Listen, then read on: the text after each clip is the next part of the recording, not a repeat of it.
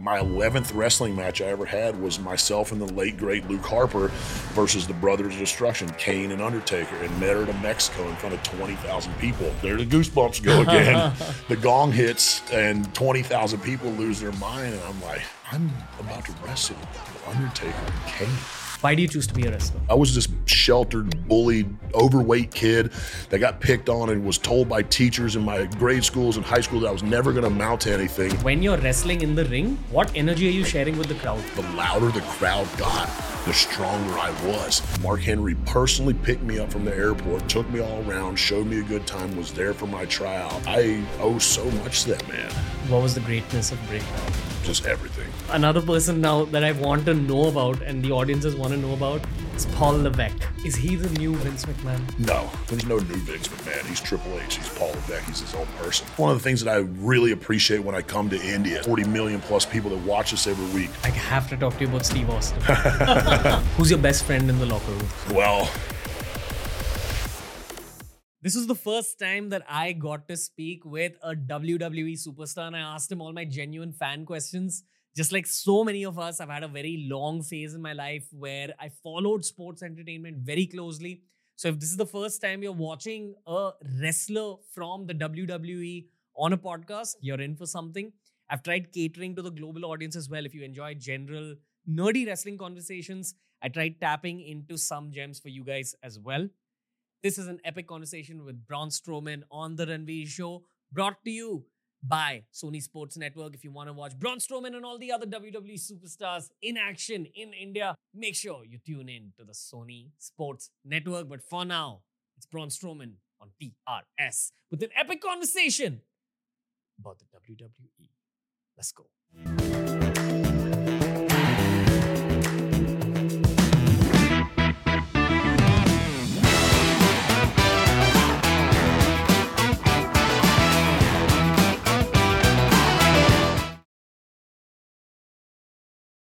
Braun Strowman, welcome to India. thanks for having me here. I'm just still in awe of just how the welcoming has been since I've got into the country. It's been amazing. The fans, everyone has been so just unbelievable since I've been here. We love our WWE. We love wrestling since generations. And, you know, it's like kind of a family activity for us. Like, I swear to God, my relationship with my grandfather got better and thicker because of the WWE. I've heard that's one of the really cool things with WWE. I've heard so many stories of that, of our product bringing families together. And it's such amazing because family is so important and stuff with me and things like that. So knowing that you have a bond with your family of what we do, that's awesome. Yeah. How are you? I'm doing great. A little tired, you know, I had 19 hours of travel trying to shove all of this into a little tin can to fly over here. But no, since I've been here, it's been great. I've got some good workouts in, got to meet a lot of awesome people, ate some unbelievable food, and now we're here. You like Indian food? I do. I like spicy, so I was raised on spicy. Everyone's like, be careful, the food's hot over there. I was like, I know how to eat hot food. Are you familiar with Indian food? Yes, yes. Okay. Yes. Like you have it back in the States? Yes. There's a really good Indian place in Orlando that I like to visit and stuff like that. I usually get Uber Eats because I don't like going out in public too much. I'm like a hermit sometimes. Yeah. You like being away from like the public eye? I do and I don't. So I have this love-hate relationship with it where like it took me a long time to understand how to be in public because I grew up in a tiny little town. I was the local mechanic in town to pretty much in a matter of a couple of years being in front of millions of people and everyone knowing my face everywhere I went. So I started to develop a little bit of a social anxiety from it. So it took me a few years to understand how to cope with that. But now like I embrace it, but there's still something about getting out in nature and just peace. Yeah. You're a great guy, man. Like, thank you. You have such positive energy. Life's too short to be negative. There's enough negativity in this world. I try to bring some positivity and some smiles when I'm around. How does such a positive guy become an on-screen heel? You know, at the end of the day, we all have a bad side to us per se. We all have that monster locked inside of us, and it's an opportunity for me to get it out because there's things that upset you throughout the day in your life that you got to bottle up and deal with. Well, when I'm in that squared circle, I get to get rid of it, and unfortunately, these hands get a hold of some other poor soul and they're on the receiving end of it. What switches in the ring? So I've been asked that before, and honestly, I'm not really sure. So when I was competing in World's Strongest Man, it was kind of the same way. I was quiet, reserved in the back, but when it was time to go out there and go, like I've always been able to flip that switch and just turn it on. So I've carrying that over because in World's Strongest Man, competing in that, that's where I found my confidence in life. I was this sheltered, bullied, overweight kid that got picked on and was told by teachers in my grade schools and high school that I was never going to amount to anything. And I started to believe that when you hear it over and over and over, those actions, those words start to weigh on you. And I started doing bad things that I shouldn't have done while I was learning as a kid. But when I found the group of guys that I started training with and got involved in strongman, and then I started being successful at it, I won my very first competition. It started to instill this confidence in me that I never had in my entire life, because all of a sudden I was good enough. I was winning these contests. People were starting to praise me for what I was doing, and being able to carry that over onto this humongous platform now that is being a WWE superstar.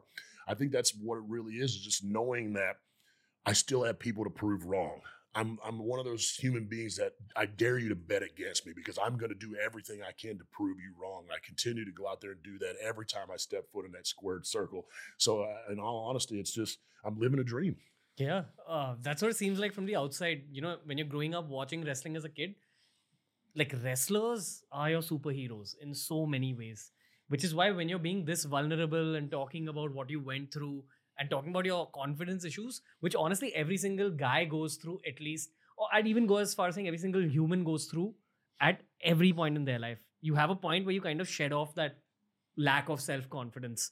But someone would assume that you, Braun Strowman, with your size, your voice, your physique, all that, doesn't have any confidence issues at all. Yeah, you'd be surprised. That's what I said. You can't always judge a book by its cover. You never know what somebody's dealing with and things like that inside. So that's why I convey my message to believe in yourself, and don't listen to these doubters and these negative people. Find people in your circle that are going to lift you up, because life is so short. Why focus on all this negativity when there's so much positivity in the world, and just gravitate towards that and push all that other crap out of the way.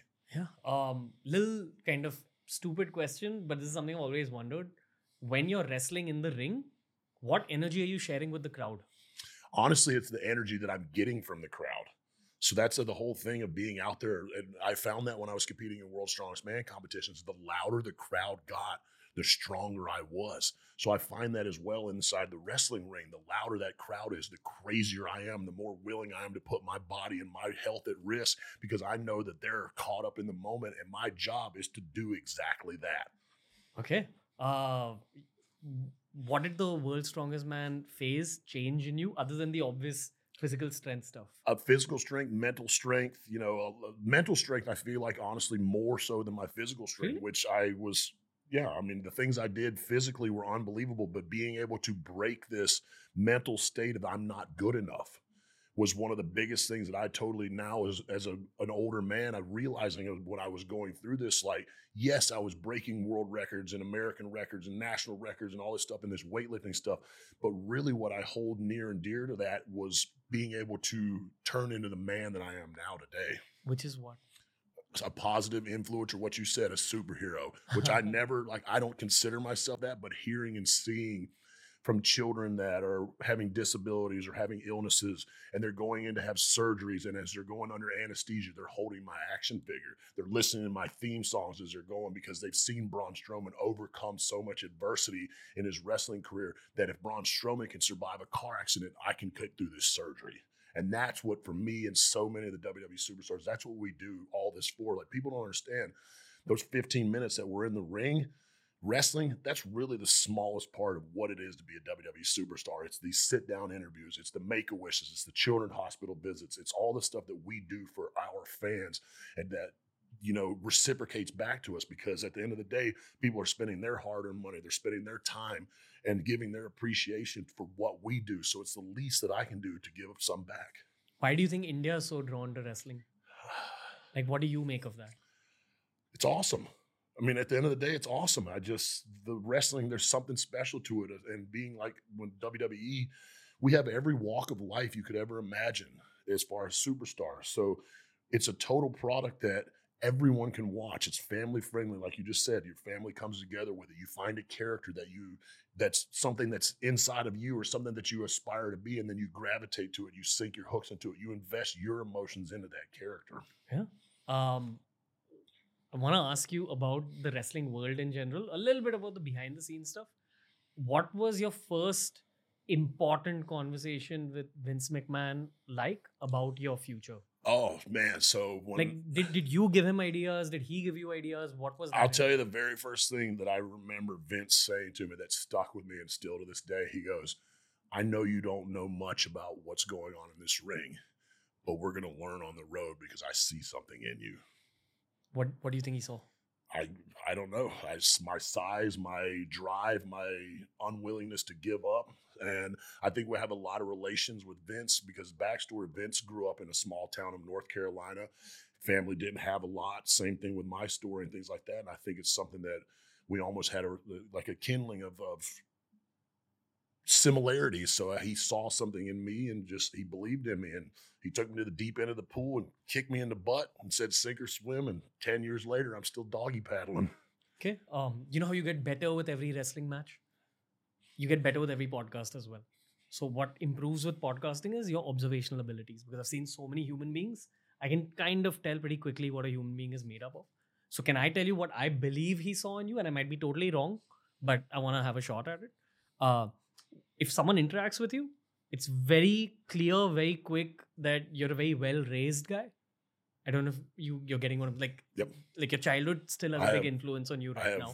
My mother and father are very influential in my life. Yeah. My father's my superhero, and my mom is one of the strongest human beings I've ever met. Yeah. It comes through the way you interact with everyone, the way you interact with other human beings, like being this guy. And I know that you walk around with this little tag of maybe people looking at you as intimidating, but on the inside, you're a kid just like the rest of us, and that it's really alive, man. So this is not at all the end of the podcast. It seems like something at the end. But, when I said that it's great having you in my house, it was for hosting Braun Strowman like in my house, but it was more so about getting to see you firsthand and seeing what a gentle person you are. So that openness and, that niceness is the base of what I think Vince McMahon saw, other than like the size, the strength, the personality, and all the sexy stuff. Braun Strowman. Sexy and Braun Strowman in the same sentence. Yeah, but your childhood plays a huge role in who you are today, man. Yes, absolutely. I wouldn't be where I am in life without my mom and dad, without a doubt. They believed in me for all the crazy stuff I tried to do in my life. They were there and they supported me. They never once were like, why are you doing this? The last thing you tried to do, you failed. They've always been supportive of me, and they have full-blown dove into whatever I wanted to do in life. And it's a testament to where I am. Yeah. So there's this question I ask some guys on the show. So we can have a conversation as men here and I can ask you about your life, or we can have a conversation as boys. So the boy in me wants to ask the boy in you, why you a wrestler? Why do you choose to be a wrestler? Oh, man. Let's see. I mean, in all honesty, when I was a child, like what adolescent boy watches wrestling and doesn't go, that's what I want to be when I grow up. I remember watching Hulk Hogan rip his shirt off and getting in trouble for tearing my shirt off because we weren't financially well off. I said I might have had 4 or 5 shirts at the time, and I got in trouble for ripping them off, but I didn't care because I was so caught up in that of like larger than life characters with Andre the Giant and Hulk Hogan and all these greats that came before me.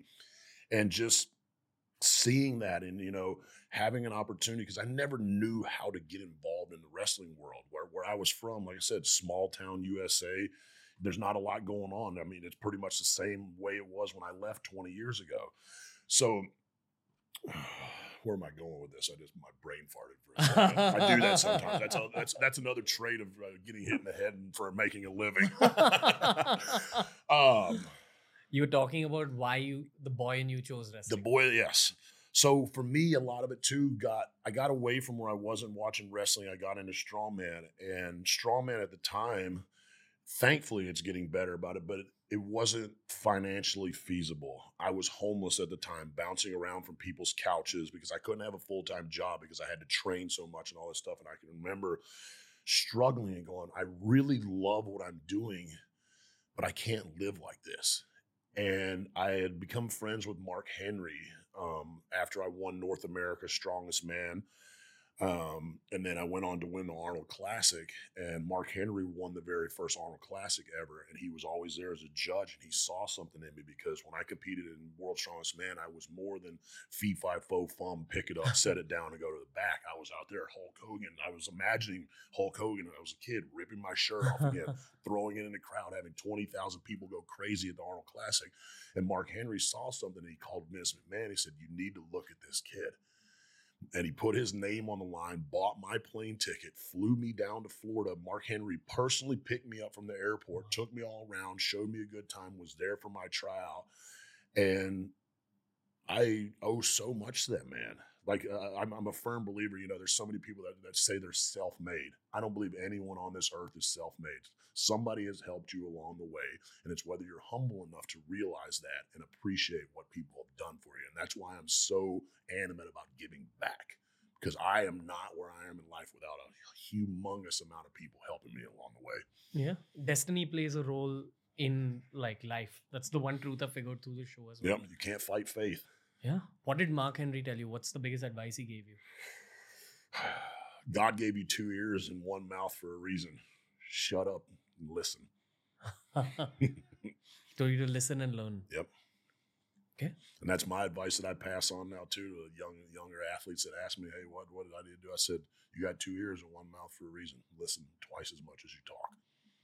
As a professional wrestler, at this point, what are you learning? I learn every time. I learned how to sit down and have these interviews, because this is something 10 years ago I probably wouldn't have done because I was terrified.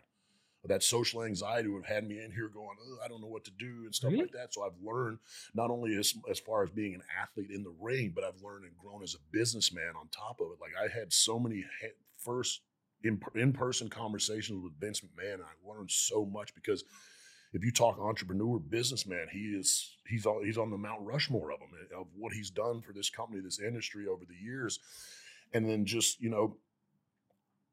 people's attention spans are so short nowadays because there's so much content out there to consume. So as being a WWE superstar, you constantly have to evolve with the times, because if you don't, they're going to forget about you. So it's learning some new way of invoking a different emotion, getting a different movement in a ring, stuff like that, to constantly keep up with the curve of entertainment and where it's going, because it's getting bigger and bigger and bigger every year. So it's finding a way to stay ahead of that curve.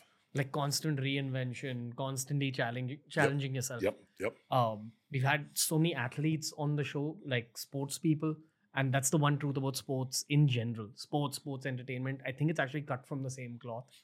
There's this whole conversation that people have about sports versus sports entertainment. I'm not even going to get in there because it's already done on too many podcasts. My funny thing is the people that talk like that, come just get in the ring with me for 5 minutes and we'll see how much this is sport and entertainment. You know how people have figured that out though? Like how the general public has figured it out? Through podcasts of Joe Rogan and Logan Paul and all these guys who talk to you guys. And now that we get to know your reality through these conversations, and I hope that it's okay for you and you're not feeling anxious while talking to me. I can't believe Braun Strowman would be feeling anxious talking to me. But my point is, people have got to know about your minds and your hearts through podcasts. And now they understand what sports entertainment actually requires of you. So you're saying that you constantly need to challenge yourself. Well, that's why you've seen my physique change over the years, and my move sets and my monikers and my catchphrases and all that stuff. And you watch all the superstars, the ones that have been doing it for 10 years plus now, they're always reinventing themselves. They're always keeping the snowball rolling and getting it bigger per se. Right. So it's just figuring out your niche and figuring out how to connect with the audience. Because at the end of the day, that's all it is figuring out how to connect with the audience. What's the biggest thing Vince McMahon ever told you? Oh man, you can give me a bunch if there's not one single piece of advice that you want to bring up.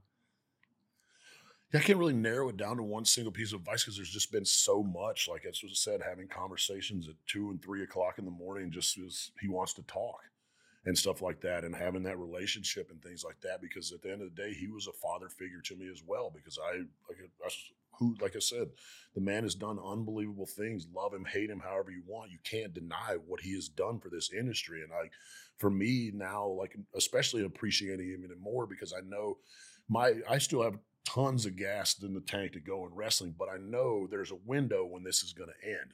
So now with a lot of the stuff that I learned from him on the business side of stuff, it's like, oh, now I'm enjoying trying to find this entrepreneurship because it's something that I can be competitive with still when I know my body one day is going to go, Braun, you can't do this anymore. Got it. So he calls you at 2 and 3 a.m. at night sometimes? Oh, he'd call me and wake me. I'd wake up. I'm like, what? Yeah, boss, what's up? He's like, what are you doing? I'm like, I'm asleep. He's like, I just got done at the gym. And I was like, well, you're crazy. So I don't know if you understand the impact of what I'm saying because it's a very Indian thing, but I'll try my best to explain the emotion to you. There's a lot of people in our country. Most of the country doesn't speak English. Okay, I don't know what the exact stats are, but I would go as far as saying 80% of the country is not fluent in English at least. But many of them watch wrestling. Everyone understands wrestling. And everyone inherently has respect for Vince McMahon. Even though they may not be able to understand exactly what he's saying, you can see the person's body language, you can see the person's emotion. That's how much Vince is also respected in this country. That's how much he comes up in conversation, which is why I'm asking you so much about him. And generally, he's a big part of the podcasting world. Everyone wants to know about him because there is inherent respect for everything that he's done. So my reading based on whatever I've heard on podcasts and generally what I've seen growing up is that his head is always ticking. His head's always running when it comes to wrestling ideas. Yep. And he's trying to help you guys with reinvention as well. Because that's the truth about business as well. You got to keep reinventing. Yes, absolutely. But he's got all these creative angles to reinvent within, which is all of you guys, the superheroes. Yeah. Well, you have to also too understand how many other entities of sport, entertainment, whatever have taken Vince's ideas. Like take American football, for example. You see the cameras that fly by on the wires and all that stuff. That was Vince. So many people have taken his ideas what he's done with WWE, and they've figured out other ways to use it in the world. And it's like I said, it speaks for himself. Like you said, whether you know what he's saying or not, you believe by his mannerism because when he walks into a room, like he has a presence and you can feel it. Yeah. What is the presence? It's Vince McMahon. I don't know how else to explain it. He is Vince McMahon. Like the walk and it's just it. It's just, yeah. I mean, look at Conor McGregor mimicking him. I mean, it's just all that stuff. I mean, he is iconic and, so many people are going to talk about everything that he's done forever. Who's your best friend in the locker room? Bray.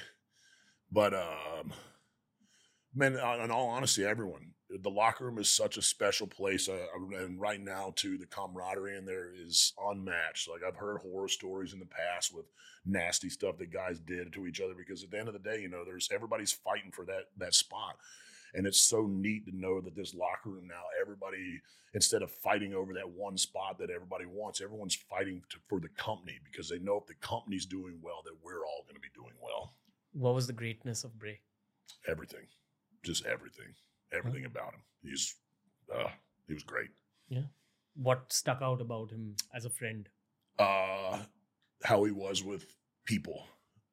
He never met a stranger. He was kind to everyone. He was a family man. Like more so what people saw on the screen was what I saw behind the scenes because we spent more time together than we do with our own families. So just being able to learn from that man and him, like I didn't have like when I moved to Florida and started wrestling for WWE, like I made more money than I ever made in my life, but it was a totally different standard of living. So living in a 1-bedroom apartment with a car, with insurance and all this stuff, like I'm living still barely surviving week to week. And when I got called up on the main roster, I didn't have enough money to pay for my hotel rooms when we went on the road. So for like the first month, Bray paid for everything for me. He bought me food. He paid for my hotel rooms, all that stuff. And then I drove him around everywhere and I learned from him. And it's just like, same thing like I talked about. There's self-made. I don't believe in that because then again, another person that reached out their hand to help me get ahead in life. And especially in like that industry where everybody's fighting for that spot. He didn't have to do that. Selfless guy. Yes. Okay. And a brother's brother. He was the brotherest of brothers. As a professional, what was his greatness? Just his mind. Like to see him go in and out of these characters on the microphone, changing his verbiage, his facial expressions, what he was just, oh man, like it was just unreal the stuff that we would talk about and just the way he ticked. He just was different in the most amazing, special ways. Yeah. As a fan, what I noticed about him, and I've watched wrestling all my life, it was his presence. He would take over the camera, like through the screen, but I'm sure then in the ring, he would also take over the ring's energy. Correct me if I'm wrong. You would know. You're right on, right on. Like you would know Bray Wyatt was there. And I think it can be easy for some wrestlers to fade away into the background during matches. With him, he was always there. Am I right in saying? Yeah, that's what I said. He knew his character, he knew his craft, and he knew how to connect with the audience. With every different character that he went through, with the puppets, with everything, he found a way to connect with the audience, and it spoke volumes for it. I wrestled a guy together with, against everything else, and look at every hair stand up thinking about that because he was special. I appreciate you opening up like this, man. Yeah. It's difficult to talk about a brother. Yeah, at the end of the day, I feel like it takes more of a man to show his emotions than to bottle it up. And I have no problem, like, being sad, being all of it. And it's not even sad. Like, when I cry thinking about Bray, it's because I love him and I miss him. Yeah. We all respect that as men here, man. Like, honestly, it takes a lot to be this vulnerable on screen. And there's just universal love for Bray Wyatt.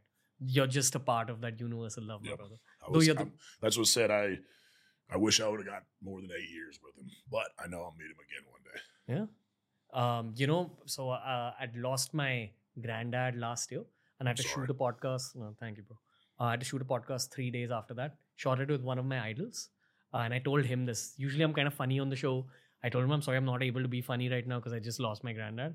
And he said that, the beautiful thing about losing someone is that now you don't have to constantly tell your close ones what you're doing and where you are because they're already with you. Yeah. And they know everything and they're seeing you from upstairs rather than from another part of the city or another part of the world. Yeah, very true. That's what and it's neat because, like, I can feel them at times. Like, and things just happen and I can't help but smile because I'm like, oh, that was Bray. Like, literally, I was just recently, I was visiting down a friend in Boca Grande, Florida, because I came home from my house in Wisconsin. It was like 9 degrees and snow, and I was like, I need some sunshine. I need to go to the beach. And I was sitting on the beach watching the sunset, and I started thinking about him. The next day, when I went to go to the beach, I was walking up and down the beach, and I looked up, and there was a buzzard flying around above me. Whether I smelled or whatever, I stunk, and that was why he was there to eat me. But no, I have to truly believe, because that was our saying, follow the buzzards. And I just looked up, and I just had to kind of nod and say, hey, thanks. Yeah. I'm just saying this as a brother to you. Don't you think that now you're going to be taking forward that legacy? Oh, absolutely. That's why I'm coming back with a vengeance. Yeah. When the monster comes back, watch out. Yeah. How you doing, bro? Doing great. Yeah. Every day better, pushing forward. Just got cleared to start lifting weights again since I had my surgery and stuff like that. So one day at a time. WWE took unbelievable care of me. They sent me to Dr. Cordova at the world famous Andrews Medical Center in Birmingham, Alabama. He's the #1 surgeon in the world for this procedure. Was in great hands with that. He's so happy with where I am in my progress and stuff. So putting the size back on. And you're looking great. Thank you. I'm a little fluffy, but no, you're looking great. You're looking great. Don't worry about it. But definitely. So yeah, I just got cleared like 2.5 weeks ago to fully start lifting weights again. I'm still on no contact to the head, no taking bumps and stuff like that. So it's still going to be another month or two before we start easing back into the ring. But when it's time to go, we're going. Yeah, it's going to be a really good phase. Yes, sir. 100%. Are you still in pain? No.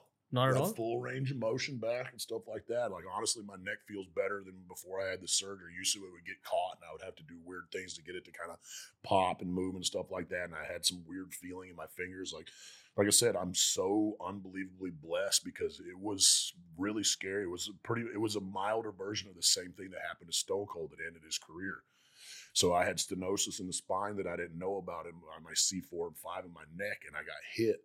And my head went back and it pinched my spine. It felt like lightning shot out of both my arms, and my arms went limp. So you could see on the match it was against Otis was when it happened. So I was dealing with some stuff, and he squashed me in the corner, and my arms go limp. And you could see me like freak look out, and I kind of like look at my hands, and I get through and finish the match, but I take off running, and my balance was really off. So we get in the back, and I was like, something's going on. Like I felt like I've had stingers before, is what we would call when I would play football. When you kind of tweak it, it would boom, that quick little flash of like electricity. But I'd never felt like anything like this before. And then for 10 days after I had it, I had this burning, tingling, itching sensation going down while we're in this gray area of what's going on. So I knew I'm close with Steve, which is such a blessing. I mean, yeah, talk about my idols and stuff like that when I was a teenage kid, to being close friends with him, being able to call him and go, hey, so this happened, and I know you went through some of this stuff. So having him talk to me and like kind of ease my mind of like, I don't know what's going on. Like, I'm freaking out. Am I ever going to wrestle again? Am I ever going to have a normal life again? What's going to happen? And things like that. So having him talk to me and stuff like that, and then everybody at work and stuff like that, and Triple H being so supportive, because like I'm so hard-headed. I'm like, how can I get this fixed as fast as I can? Because I want to be right back in this ring doing what I do. And he goes, look, Adam, and I'm breaking character, but he goes, look, Adam, 15 years from now, what you're doing in life is more important than what we're doing right now. Get fixed and we'll figure it out when it's time to figure it out. And that meant so much to me, because like, that's, at the end of the day, like, it's scary. Like, things happen and like, okay, like, am I done? Are they going to give up on me and things like that? But knowing that I have this support system with WWE, because it's such a family there, that I felt so confident in doing this. And I'm so happy that we've got it done. And like I said, coming out of this, having no issues with anything, like, it truly is like a blessing. Yeah. I constantly want to respond to you with things that sound like the end of the podcast, but it's not the end of the podcast. So my response to you is again something Indian. We have a saying in India, some guys are khuda ke bande, which means children of God. So God always takes care of some people. And that's there with you a lot. I definitely put lots of praying went into this and asking. And so that's what they say when you have faith, magical things happen. Was this the most intense injury you ever got? So I've had quite a few. So a lot of people don't know, like, I've dealt with atrophy in my left leg since I debuted on TV. I had a lower back injury that kind of lingered in from Strowman, from doing all the crazy deadlifting and stuff. But I ruptured my L5-S1 disc in my lower back while I was still in developmental in the beginning, January of 2015. And I had to have emergency microdiscectomy because my whole left leg was completely paralyzed. What is that? So they went in my back. My low back disc ruptured and it cut and was pinching into my sciatic nerve. So it completely paralyzed this leg. At the time, the girl that I was dating, bless her soul, took care of me, rolled me through the airport in a wheelchair. WWE emergency flew me out on like a Saturday morning. I had a 5 o'clock surgery Sunday morning. After being rolled through the hospital, everything in a wheelchair, an hour and a half after I came to, I was able to stand up and walk to my room. But I only got about 85% of this leg back. So like my calf doesn't work on this leg. I have atrophy in my glute and some stuff. And that's why this leg's like 1.5 inches smaller around than this one. So yeah, dealing with that, got back with that, got cleared. Like, no one's ever recovered from this. I was back in the ring in like 3.5 months, which everyone was like, how is this guy doing this? But it's just, I don't know. I just do. And I want, and I refuse to let stuff hold me back, whether I should listen to myself or listen to other people. I just like, you know what? I'm going to prove you wrong. And got back in the ring, got cleared, and I was the Rosebud, the gladiator with Adam Rose, and Vince saw me and goes, what is this guy doing this for? So I ended up having a dark match in NXT. He saw what he liked, and then he called me up to be part of the Wyatt family. I had 5 wrestling matches my entire life when I debuted on TV. Damn. So, yeah, that's what I said, the testament to Vince seeing something in me and believing in me and taking a shot. That's what I said, man. I truly blessed. Has it ever functionally affected you? Oh, yeah, that's what I used to. If you watch me walk around and stuff like that, I've got a limp and things like that. Like, my cousins always, like, laugh because, like, I'll spend time with them. When I was building my place in Wisconsin, I would stay at their house. And after wrestling for the weekend, I'd get up to come out in the morning. They're like, I don't know how you do what you do on TV. You could barely walk and stuff like that because of the soreness and everything. But like I said, it all goes back to that being able to flip that switch on. When I hear my music and I walk through that curtain and 30,000 people go crazy, I'm invincible. I don't feel any of this pain. I don't know that my leg's messed up. I don't know that my back's messed up. Nothing. Because when I'm out there, that feeling makes me feel like the Incredible Hulk. That's my alter ego. Yeah. Is any of Adam present in front of the 30,000 people? Oh, yeah. So Braun is just Adam cranked to like 13. There's a lot of, that's what I said, like all that negativity that I dealt with as a child that I bottled up. That's what I said. I feel like everyone has a monster inside of them. And it's whether you know how to control that monster. When I was younger, I was not necessarily the greatest at it. And it got me in trouble with doing some stupid stuff. But as I learned and I got older and I was able to harness that and figure out how to control that rage that I have inside of me, and then being able to turn that switch on and portray it into a character and make people believe that what I'm doing is violent or is angry and all this stuff. So it's just, that's all in that talking about learning and evolving as a superstar is figuring out how to take your human emotions of what you've dealt with in life, then turn it into something that your character can do so you can invoke emotion out of the crowd. I have to talk to you about Steve Austin. What? I think he has been the biggest icon in wrestling for India, and I'll tell you why. It's him and John Cena up till this point.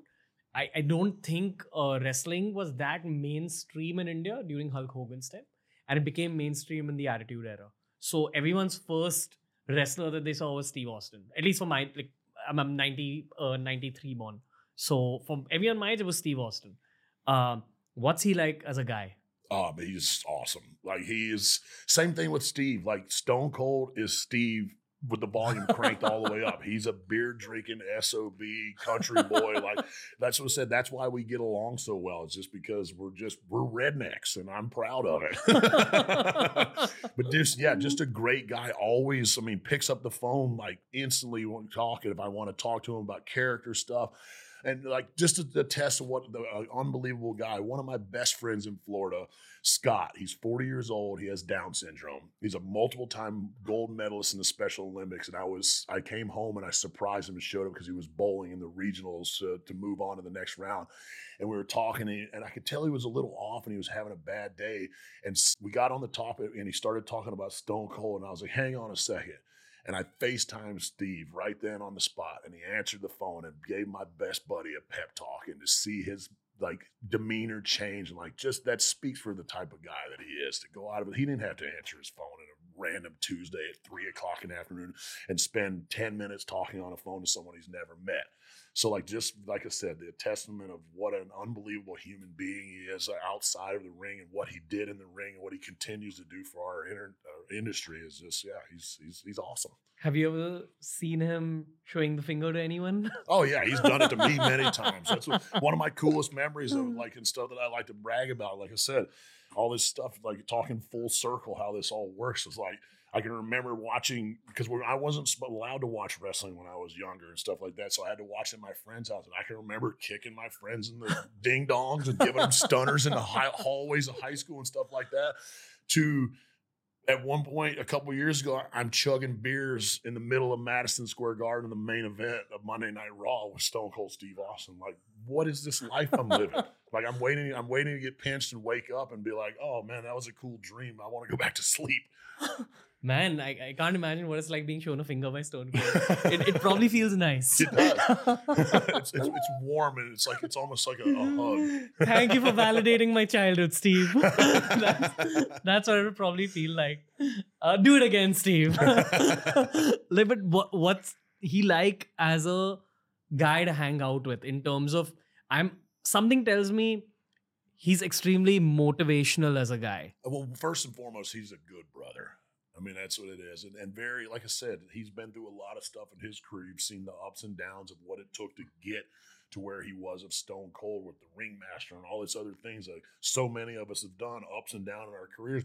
But when you find that it, and you gravitate to it, and you put every bit of your ounce of being and fiber and love into it, it turns into something magical. And that's exactly what he did. And it's just, like I said, when he comes around, like, he commands attention, because like, you can't deny he's one of the greatest to ever do it. And his mind is so amazing for the business to be able to sit down and pick his brain. And that all falls into that God gave you 2 ears and 1 mouth for a reason. So that's what I said. Anytime I have the opportunity to sit around and listen and pick his brain to learn more about this business, it's an unbelievable opportunity. I'm just asking you all my own fan questions, honestly. Here, I also represent a big chunk of how India sees wrestling because you're our first WWE podcast. So I'm having so much fun speaking with you.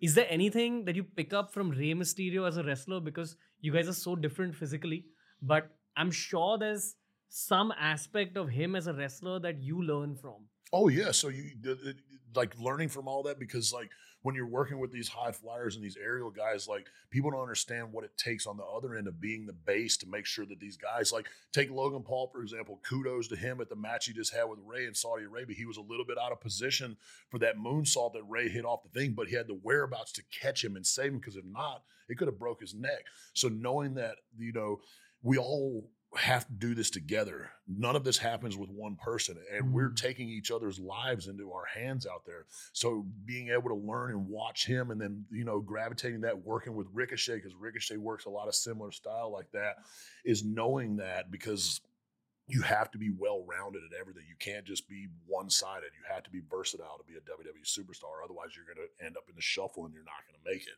So being able, the same thing, Ray, another one, probably the nicest human being this business has ever had in it. Like I've never heard a negative thing about Ray. He's a drop of a ray of sunshine when he walks into the room. You can't help but smile. He's so respectful, goes out of his way to say hi to everyone and stuff like that. And he doesn't have to do that. He's Ray freaking Mysterio. So like for what he's done for the business, same thing. Like it's so cool because I've watched these guys from when I was a teenager to now being able to share a locker room with them. And it's just, like I said, it's half the time I don't believe this is real. Who's that jumping out the sky? Throwback. That's how we. And then I think after that was booyaka, booyaka, booyaka. With wrestling fans, often there'd be many matches which you probably won't pay complete attention to, but if it was Rey Mysterio wrestling, you'd pay attention to like every move that's happening. Because you never knew what he was going to do because some of the the stuff that he does is borderline unbelievable. It's like, wait a second, that's not humanly possible. So it's neat. That's what I said. It's just like I said, he is iconic. Like people will talk about him for as long as this entertainment entity that WWE exists. And then even on that. He's cemented himself in history. One layer deep, what does it take to be a high flyer? Like physically, what does it take? I couldn't tell you that. Look at me. Less body mass than me. I don't know. We're all wired differently. Like, let's be for real. To go out there 4 days a week, get slammed on the ground, never sleep, travel all over the world. Like I say everyone, like WWE superstars are just wired a little bit differently. And that's what it said, talking about being able to work with Ricochet and seeing him, because right now there's nobody who can do what he can do. Like I said, I love Ray to death, but Ray's getting up there like me in age and stuff like that. And it happens to all of us. But what Ricochet's capable of doing, like he doesn't even half the time showcase what he's capable of. And it's just unbelievable. That's what it said, like working with him, the synergy that we had with him being the aerial high flyer and all the crazy acrobatic stuff with my brute force and sheer strength and stuff like that. Like it was just a match made in heaven. And that's why the fans were getting so behind it and we were really starting to cook. And then, things happen. Yeah, I don't know if you remember that phase where Kane and RVD were tag team. Yeah. Or even Kane and Daniel Bryan, stuff like that. That's always worked because there's something to that. One is the size contrast. It was like take Team Little Big when I did the mixed match challenge with Alexa Bliss. There's something to seeing this and this standing next to it. It makes for entertainment. It's appealing to the eyes and stuff like that. So it's just, yeah, at the end of the day, man, we're like, I travel around the world and I play fight with my friends in our underwear.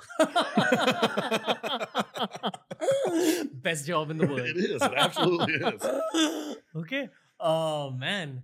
I mean, it's very obvious that core strength is the biggest physical asset that a wrestler needs from an athletic perspective. But what else other than core strength? Stamina, mental whereabouts, ring awareness. There's so much that goes in. There's so many moving parts and like knowing where the cameras are going to be, all that stuff. Being able to remember a 5,000 word paper that they hand you 15 minutes ago. Memorize this is what you're saying on camera tonight. So there's so many aspects of that, like being on for Monday Night Raw, 3-hour live production. There are no safety nets. There are no, oops, sorry, let me redo that. So you got to be able to work and improv and learn on the fly and continue to do that. And that's why when you look at the landscape of what WWE is, you can understand why certain people are in certain positions. Like take the Miz, for example. You can shove him into anything and he's going to make it happen because he's that good at what he does. He knows his character. He's capable physical in the ring. His athletic ability is unbelievable. And he's great on the microphone. I've seen that guy memorize scripts in like 5 minutes and go out there and hit it like word for word. And I'm like, man, I can't do that. So it's just, that's what I said. Everybody has their own reason, their own niche, why they're there. Is it intimidating to talk in front of that big a crowd? It used to be. Now it's like I have fun with it and stuff like that. Because I'm lucky it got to the point where like I get bullet points. They're like, okay, you need to get this across, and this across, go. So with me, like you can tell, or in my earlier career, when I was having to do full scripted promos, and you could tell that because it'd be more like, oh, I'm trying to remember what I'm saying instead of like, all right, I need to get this point across, and fill in the rest and go. That was like I did a movie with Will Ferrell and John C. Reilly back in 2018, and watching those guys ad-lib throughout the thing, and you just see the director in the background just keep rolling, because that's where all that magic, that gold happens, of that impromptu stuff that's coming out. That's the whole thing behind my catchphrase, when "get these hands" was a random thing that happened. I got radioed on television, so like they said, hey, bump Heath Slater, roll out of the ring, or excuse me, bump Rhino, roll out of the ring, and cut a promo. And I'm like, about what? And they're like, they just said cut a promo. I was like, okay. And I was like, blah, blah, blah. And then Heath was back and forth running around. And that's where I was like, look, you cheerleader, you can either stand on the floor and shut your mouth, or you can get in this ring and get these hands like your partner. And I get to the back and get these hands is trending. And then it went on to be the #1 piece of merchandise seller for the year. Yeah. And so it's just catching lightning in a bottle. You never know what's going to get over. Another part of your destiny. Yeah. Like, this is just, there's so much destiny at play as you're talking about your life. Again, another person now that I want to know about, and the audiences want to know about, is Paul Levesque. Oh, H, the boss. Like I said, speaking on what we talked about earlier with him, putting my health first and foremost, he's unbelievable. He cares. He's great. I mean, look at his lineage that he left in the ring, and now what he's doing moving forward, carrying the company after the merger with TKO and all this stuff. Like, our products is hotter than it's ever been. We're selling out everywhere we go. We're breaking, like, I broke a record of drawing 3.7 million live eyes. It's one of the most viewed segments in the last 15 years and stuff like that. So it speaks for the testament. I mean, look at what's going on in the landscape now. H is in the kitchen. He's cooking. I mean, with CM Punk coming back and all the controversy behind that, everything else going on, like, the man's a genius, and it just continues, like I said, to push forward that envelope of always adapting and being in that entertainment space. Because when you talk entertainment, who does it better than us? Is he the new Vince McMahon? There's no new Vince McMahon. He's Triple H. He's Paul Levesque. He's his own person. But what's common between the two, and what's different between their love and passion for this business? That's the biggest thing that I see the common between them. And then everybody's, they have different flavors. I tell everybody, like, wrestling is like ice cream. It's figuring out what flavor you like. What flavor do you like? Chocolate. In wrestling terms. No, I mean, I like me. I like my character. I mean, that's what I said. People always ask, well, who do you watch? Who do you like want to like mimic and this and that? I said, I watch things here and there to learn some moves, but I don't want to be anyone else. I don't want to be the next Undertaker. I don't want to be the next Kane. I want to be the first Braun Strowman. You are the first Braun Strowman. What do you think is your biggest advantage other than your size? My sheer will to never give up, that prove people wrong, and that I almost carried as a chip on my shoulder because all those people that told me I was never going to be good enough, I go, how do you like me now? Do you believe that you're done? No. You still have more to prove? I still have more to prove. Whether it's in the wrestling ring, it's in the business world, motivational speaking, I'll never stop working. I don't know how to sit around and do nothing. I go crazy. I have to be doing something. And I know I was given a gift with my sheer stature, and now realizing with my heart and my mind and my passion for life, like there's so much more I have to offer this world. The one thing I'm finding weird about talking to you is we had Ronnie Coleman on the show yesterday. The bodybuilder? Oh, Ronnie's another idol of mine. I've done a lot of stuff and been around Ronnie many times. Yeah. So just y'all are so similar in so many ways. Both very pure on the inside. Inner child is completely alive. Uh, you'll have this whole powerlifting and strength based background. You'll have a football background, both of you, and then you'll use that base to go and conquer another world. He did it with bodybuilding, and you're doing it with wrestling. Do you think this multidisciplinary thing actually pays off a lot in wrestling for you? Like a lot. I mean, everything takes to be successful at anything. I feel like you have to have discipline. If you don't have discipline, then what are you doing? No, I meant like, do you think the football is also paying off in the wrestling? Oh, without a doubt. I mean, you look at so many guys that have come that are like here now, stuff like that, Baron Corbin, guys like that, and stuff that played in the NFL and things like that. Like, there's no arguing, like, to be that high level of a football player, you are an unbelievable athlete and stuff like that. And the physicality of it and the strength that's involved and the stamina that's involved, like, it goes hand in hand with it and stuff like that. And then it's being able to figure out how to articulate that into being an entertainer. Yeah. I think I was seeing a podcast featuring The Big Show, if I'm not mistaken, and he spoke about how John Cena and Kane were the two strongest guys he worked with. And his reason for saying that was because he said that most people assume strength is when you just lift someone.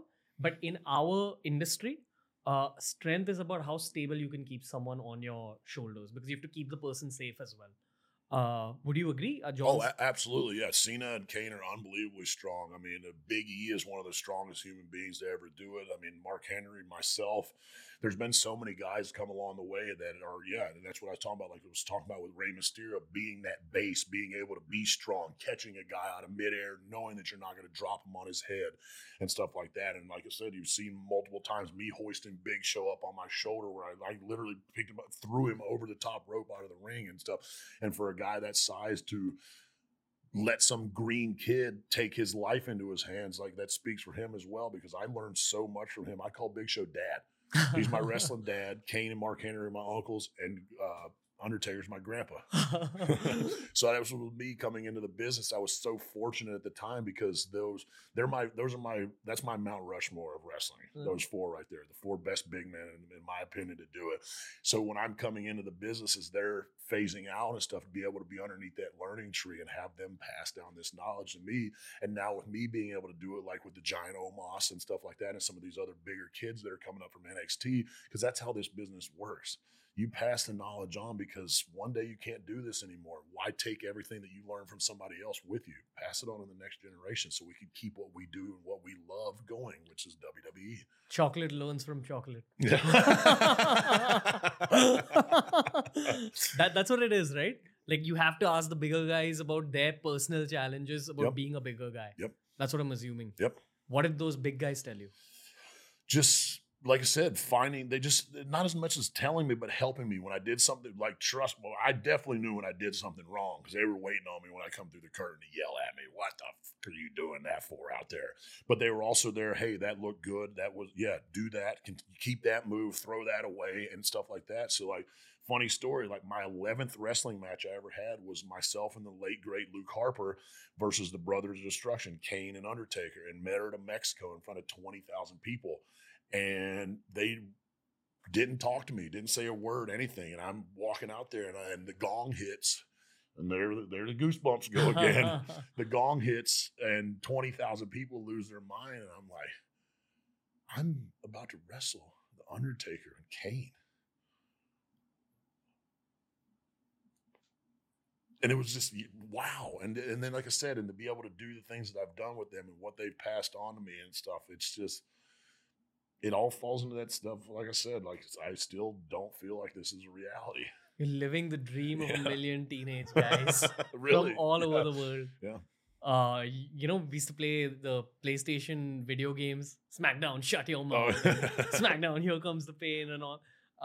We would make characters who looked like you, like a big guy with a beard, who would then compete against Kane and the Undertaker. So I can't imagine what your reality is like. Oh, that's what I said. I mean, like, seeing myself come to life in a video game and these action figures and stuff like that, and like Funko Pops and all the different apps and posters and pictures and T-shirts and you name it. People getting tattoos of my face on their bodies. And I'm like, how is this? Like, yeah, it's so unbelievable. Like I said, to be immortalized in a piece of plastic and like jack, ripped abs, all this stuff from this fat little kid that was told he was never going to do anything, which is one of my favorite things of the story I like to tell.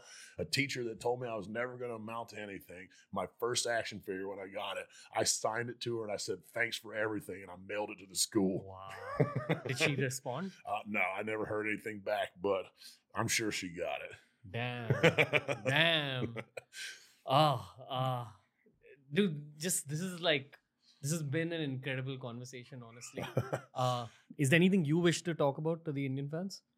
I feel like we're covering it. You're doing a great job interviewing me. Okay, I'm glad. It's going all right for you, Awesome. right? I'd let you know if it wasn't. Have you had bad? Oh, yeah.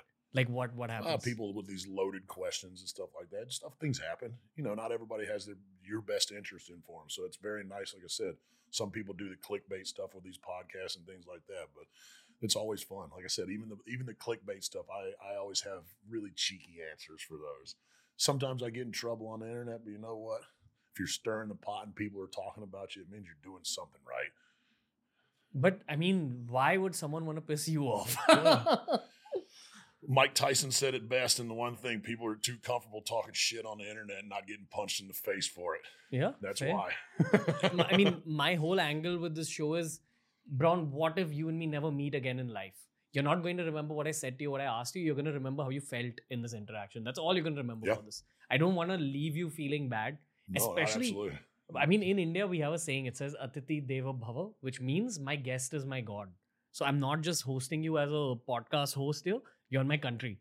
And I'm going to ensure that your little toe is comfortable. with this paint that I need to get off of here. So I saw you peeping at my toes, and I bet you're like, why has he got all this half-painted toenails on? So I went with my buddy that has Down syndrome, and we got pedicures, and he wanted me to get my toes painted. No judgments, man. You do you. But no, to talk about what you just said about the welcoming and how you treat me because I'm in your country and your home, that's one of the things that I really appreciate when I come to India. So I'll say this about the fans here and the people here. Everyone is so nice and courteous and goes out of their way to make sure everything that I'm doing is set right and is okay. And it's such a nice breath of fresh air because certain places in the world, they aren't like that. And everyone is so nice and so appreciative. And that's why I love coming over here, because at the end of the day, like with where I'm at right now and why I'm here is because this is a thank you to the fans and the support of the 40 million plus people that watch us every week. I came over here to say thank you. I came over here to meet with the fans, to engage with you, to engage with Sony, with all of our partners and stuff like that, as a thank you for how amazing the fans are here and stuff like that. So I want to tip my hat and namaste India for always taking unbelievable care of myself and all the other WWE superstars. Yeah, we have pyar for you. Pyar means love. There's a lot of love for you. Honestly, and I'm not just saying. I see it. I believe it. I see it. I just saw it earlier. We just did a meet and greet with 200-300 people, and just seeing the big boss of the radio station coming over and going, "Thank you so much. Look how happy everyone is." Yeah. That means a lot to me. Yeah. As much as I'm this big scary monster, like deep down inside, like I'm passionate. I care. Like that's the cool thing, and I say everyone. That's what makes humans different than animals. When we work together as a unit, as human beings, look at what we're capable of. Yeah, 100%. So I'll be transparent with you about something. I feel like through one's 20s, they kind of get caught up with life. It happens to people all over the world because you're trying to figure out your life, etc. Yeah. So many guys my age got out of a bunch of their childhood passions. For me, it was a lot of sports. It was sports entertainment as well. And I've started getting back into wrestling again. So a lot of the guys my age are very pumped about CM Punk's return. What's the environment in the dressing room like? I don't know. So I haven't been there to see any of it yet. I mean, at the end of the day, I'm all about business. And if he's drawing eyes and he's selling tickets, that's great. Because if the company's doing great, we're all doing great. I've heard mixed reviews on him and certain things like that, but I'm a person that judges a character by how I'm treated by him. So I'll see when I meet him, and he can get these hands just like anybody else. Okay. What have you heard about CM Punk in the dressing room over the years? Just there's been certain things that you read the dirt sheets and this and that, so I don't know what's true about it, that he's hard to be around and yada, yada, yada. Like I said, I don't know. I've never personally met the guy. I'm honestly looking forward to meeting him. So that's what I said. I'll see when I get to meet him. If you play football, if you see another footballer on television, you can tell a lot more about his game than the average person who's never played football. So as a wrestler, what can you tell about the wrestler CM Punk? What's special about him? I mean, he's always been canny on the microphone, in my opinion. He's very good at his craft in the ring. He's well oiled as far as a wrestler and stuff like that. So, like I said, we'll have to see how it goes this go around. Okay. All right. And one last question for you in today's episode. What do you think of the great Khali? He's gigantic. one of the largest human beings that I've ever seen. When I've only been had the opportunity to be in the ring with him once, and it was at the Greatest Royal Rumble, and he hit me with that big chop in the head and just about knocked me loopy, but not loopy enough to pick his giant butt up and dump him over the top rope like I did with the other 49 guys in that match. What's it like competing in a Royal Rumble? Just generally. It's chaotic.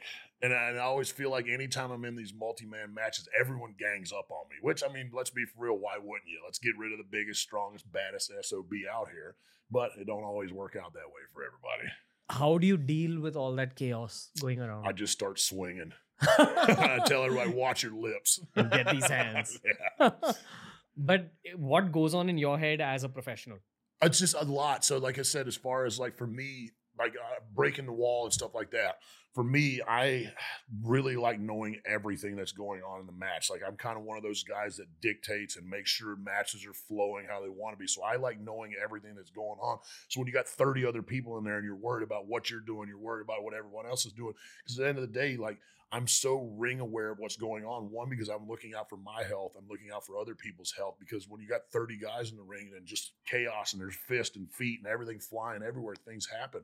So being able to kind of orchestrate and see what's going on and kind of dictate, not calling myself like a ring general or anything like that, because Lord knows 90% of the guys and girls that I work with have wrestled way longer than I have. But I've wrestled at this high level with WWE and I've only done WWE. So knowing our style of storytelling and things like that, being able to know the whereabouts of what's going on, it just helps the matches flow and making sure we're catching things on camera angles. So there's nothing worse than doing some big crazy move and the camera is not on you, you're out of position for it, because it's okay, why did I just take that massive bump? No one's going to see it. What does it take as a professional wrestler to become a world champion? In terms of, I'm actually asking Adam this. I know this is a very long question that I've asked you, as in the answer might be a little long, but I'd just love to hear it from your perspective. For being a champion in WWE, it's so, like I said, when I talk about the wrestling is honestly the smallest part of what we do. Being a champion in WWE is the greatest prestige that you can have, because that means the company, you're representing the company, you're carrying the company.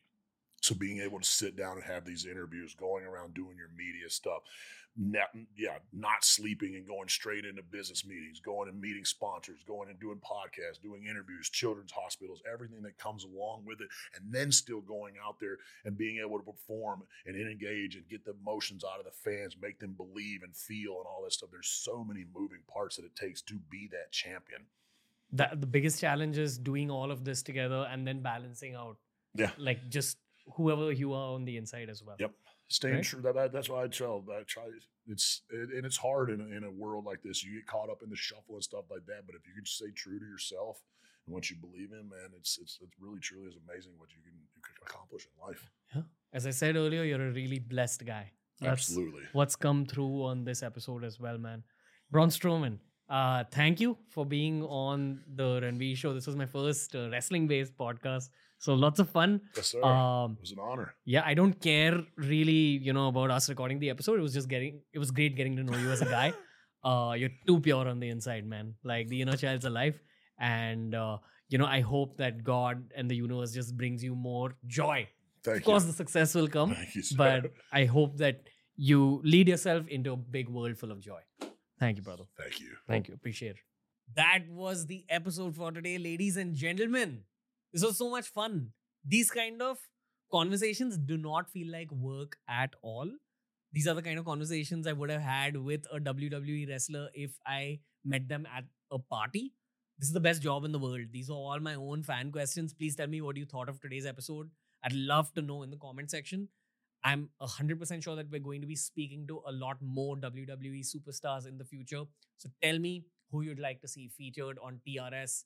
Absolutely love wrestling conversations. I consume a lot of wrestling-based podcasts. So this is one of the most fun aspects of my career. And I'm sure it came through if you've listened to the entire length of the podcast. Special thanks to the Sony Sports Network for making this happen. Big thank you to Braun Strowman. What I want to say about him is that just like Ronnie Coleman, his innocence stayed with me through the episode. You'd assume that he's the monster amongst men. He's taken part in the world's strongest man competitions. You'd probably think he's an intimidating guy, but it's just his persona that's intimidating. If you are in him, if you're in the same room as him, you feel like it's a brother. You feel like it's a gentle soul that's with you, and that's what's beautiful about him. No matter how big and intimidating he looks, he's a child on the inside, and it really rubs off on you. I'm sure you guys felt it through the journey of this podcast as well. We'll be back very soon with more special WWE themed episodes of TRS.